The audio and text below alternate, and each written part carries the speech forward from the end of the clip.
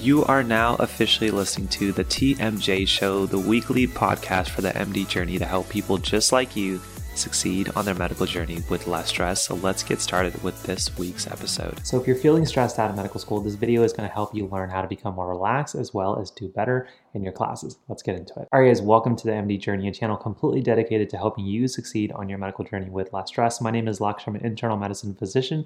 And if you're new to the channel, consider hitting that like and subscribe button. But today I really want to take you to a step-by-step approach of how to make the overwhelming challenge, which is medical school, and how to make it a little bit more approachable, a little bit more doable, and doing it with less stress. Let's get into it. And before I forget, all the resources that I mentioned in the video will be linked down below, so make sure you check those out. But in this video, I really do want to give you a step-by-step approach. If I was to go back into day number 1 of medical school, what would I tell myself how to make the overwhelming challenge of medical school become a little bit easier? Now, the first thing that I would tell you, as well as myself as a medical student, is to act like you only had a limited amount of time to learn your new piece of information. 20 minutes is the number I'll give you. Now, to take a step back, the biggest challenge, the biggest obstacle that we have in medical school is the sheer amount of information that you're faced with, as well as this overwhelming experience that you have that you feel like you need to learn everything. You know, it's easy when you have a PowerPoint slide that's 60 slides or a syllabus lecture that's 30 pages, and you have multiple lectures a day, multiple lectures in an exam, to become overwhelmed. But the first step to do is to take a step back and say, okay, we have a lecture tomorrow morning about hypertension. Now, I could spend a lot of time reading this lecture and spending an hour and not really getting very much of it. Or I can say, okay, what if I only had 20 minutes to learn about hypertension? How would I learn differently? And you realize that your approach just changes from what you are doing to what you should be doing. A good example is if you realize that reading a syllabus and 20 minutes is not going to be able to teach you about hypertension, it's probably not the thing to do. Instead, if you said, well, maybe instead I can watch a YouTube video where somebody has taken the time to take all of the information about hypertension and put only the high yield information into one small 5-minute to 10-minute video. There are plenty of examples of YouTube channels and resources on the internet where people have been able to take very complex and high yield medical topics and put them into 5 to 10-minute videos. So why not start watching that? Simply watching 1 or 2 of those videos in the span of 20 to 30 minutes, you'll be able to get a good understanding of all of the topics. Essentially, you'll be able to understand the forest from the trees. Now, if you can spend 20 minutes the day before a lecture understanding the high yield topics of hypertension by watching a video on like osmosis or online med-ed, you'll be able to then go into lecture and being able to decipher, what did I hear in those lectures that were truly high yield, and what type of material am I now also hearing from my professor that should be considered to be important? Now you're already finding yourself in just a short 20-minute review session as well as lecture to be able to highlight the most important things that you can now focus on. So if you choose to go back to reading the syllabus or reviewing your PowerPoint slides or using a different resource altogether, you can now get the biggest parts of hypertension that you should have grasped if you were to do an initial approach of reading your syllabus. And so a pro tip or a pro strategy that I like to teach to a lot of my students in my courses as well as the MediLeader Academy, and I'll link that down below, is to spend your first 10-20 minutes when you need to learn a new piece of information and actually go to a really high yield resource. I love videos because they're short, they're easy, and you tend to remember a little bit more than reading a piece of text. If you had, for example, 20 minutes, I would use those 20 minutes to watch maybe 2, maybe 3 YouTube videos from your favorite channels about different medical topics. And I would be writing scratch pieces of notes on a piece of paper.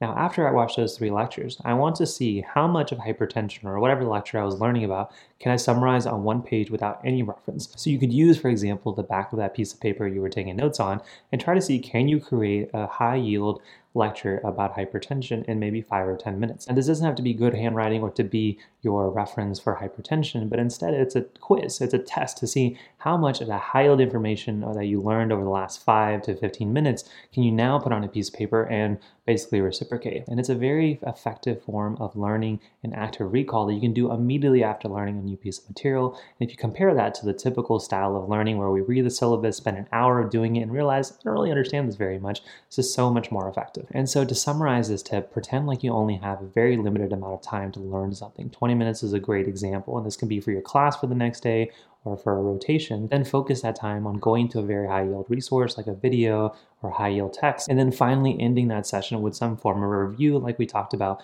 of trying to reciprocate the high yield information on a blank piece of paper. Now, if you start using this approach, you'll find that your medical learning, your understanding will be a lot more easier and stronger in terms of your foundation compared to the rest of your peers, because they're trying to understand the forest and the trees at the same time. But now you've understood the forest. You've had 2 or 3 lectures where somebody has been able to tell you this is what's important about this topic. And then you can go ahead and fill in the details through your lectures, through your future reviews of your slides and your syllabus lectures. But the tips for this video don't stop there. The next step is to be critical of every phase of your learning process. Now, I've given this tip into different forms in various different videos, but essentially evaluate everything that you do for your learning. That includes how you acquire a piece of information, what you do when you go to lecture, what you do when you review your lectures, what you do as the test is coming around, and then basically ask how much time am I spending on each of them, as well as how much retention am I getting on each phase. If you're spending 2 or 3 hours acquiring a piece of information, but then I have to ask you, what did you learn during those 2 or 3 hours? And your answer is like, well, not very much.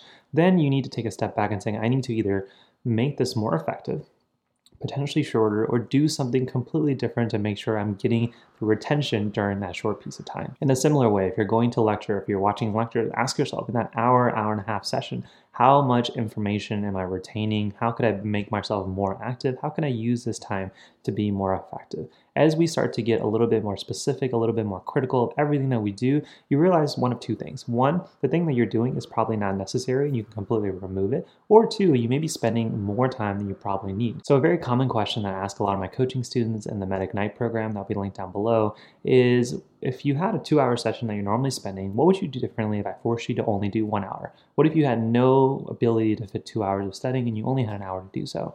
You find that the students will start to reflect on how they study. Are they spending too much time when they start their studying? Could they be doing something else where they could be getting the same amount of value, but in half the time? Every time you do this, every day you do this, every week you do this, you find that you start doing less and less of what works, regardless of what everyone else is doing on the internet or in your school, and you only do what's personalized to you. This is exactly how I was able to find a study technique, and I'll link down below a video of the technique that I used to study for 5 hours a day in med school. That's how I was able to do it. I was able to take out all of the junk that wasn't working for me and only stick to the things that were giving me active results and also helping me in my long-term retention. And on that note, if you're enjoying this video and you want all of my tips for studying that we have here on YouTube, you can check out our studying playlist down below. Now, I have 2 more tips that are very common pitfalls for medical students, so make sure you stay till the end. But number 3 is to use time limits and time reflections. Now, we've kind of already talked about time reflections a little bit, is where you go through a session and you ask yourself, how could I have done this more effective?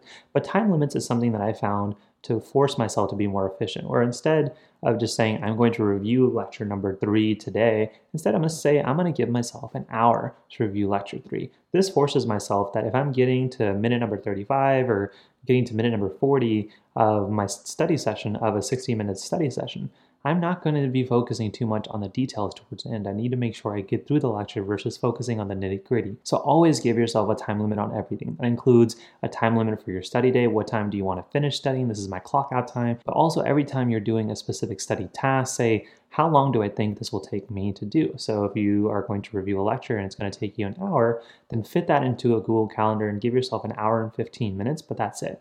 At the end of that hour and 15 minutes, you have to move on to the next task. Now, the benefits of this really vary depending on the student you are. One class of students will find that they become much more efficient on focusing on the forest from the trees in terms of understanding the high yield information and not so much the details when they give themselves a time limit.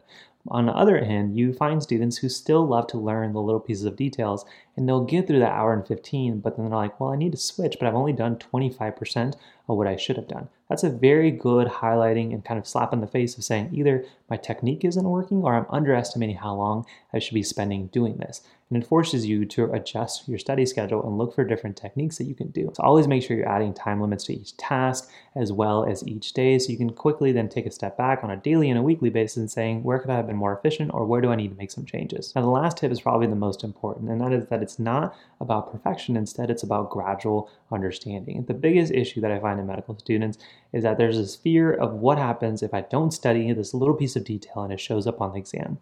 I want you to take a step back. The ultimate goal is for you to be able to take care of your patients in whatever field you choose. If it is a small piece of detail and you think that it may not contribute to the care of that patient, then it's usually a good idea to instead, again, focus on your foundations, focus on the forest from the trees.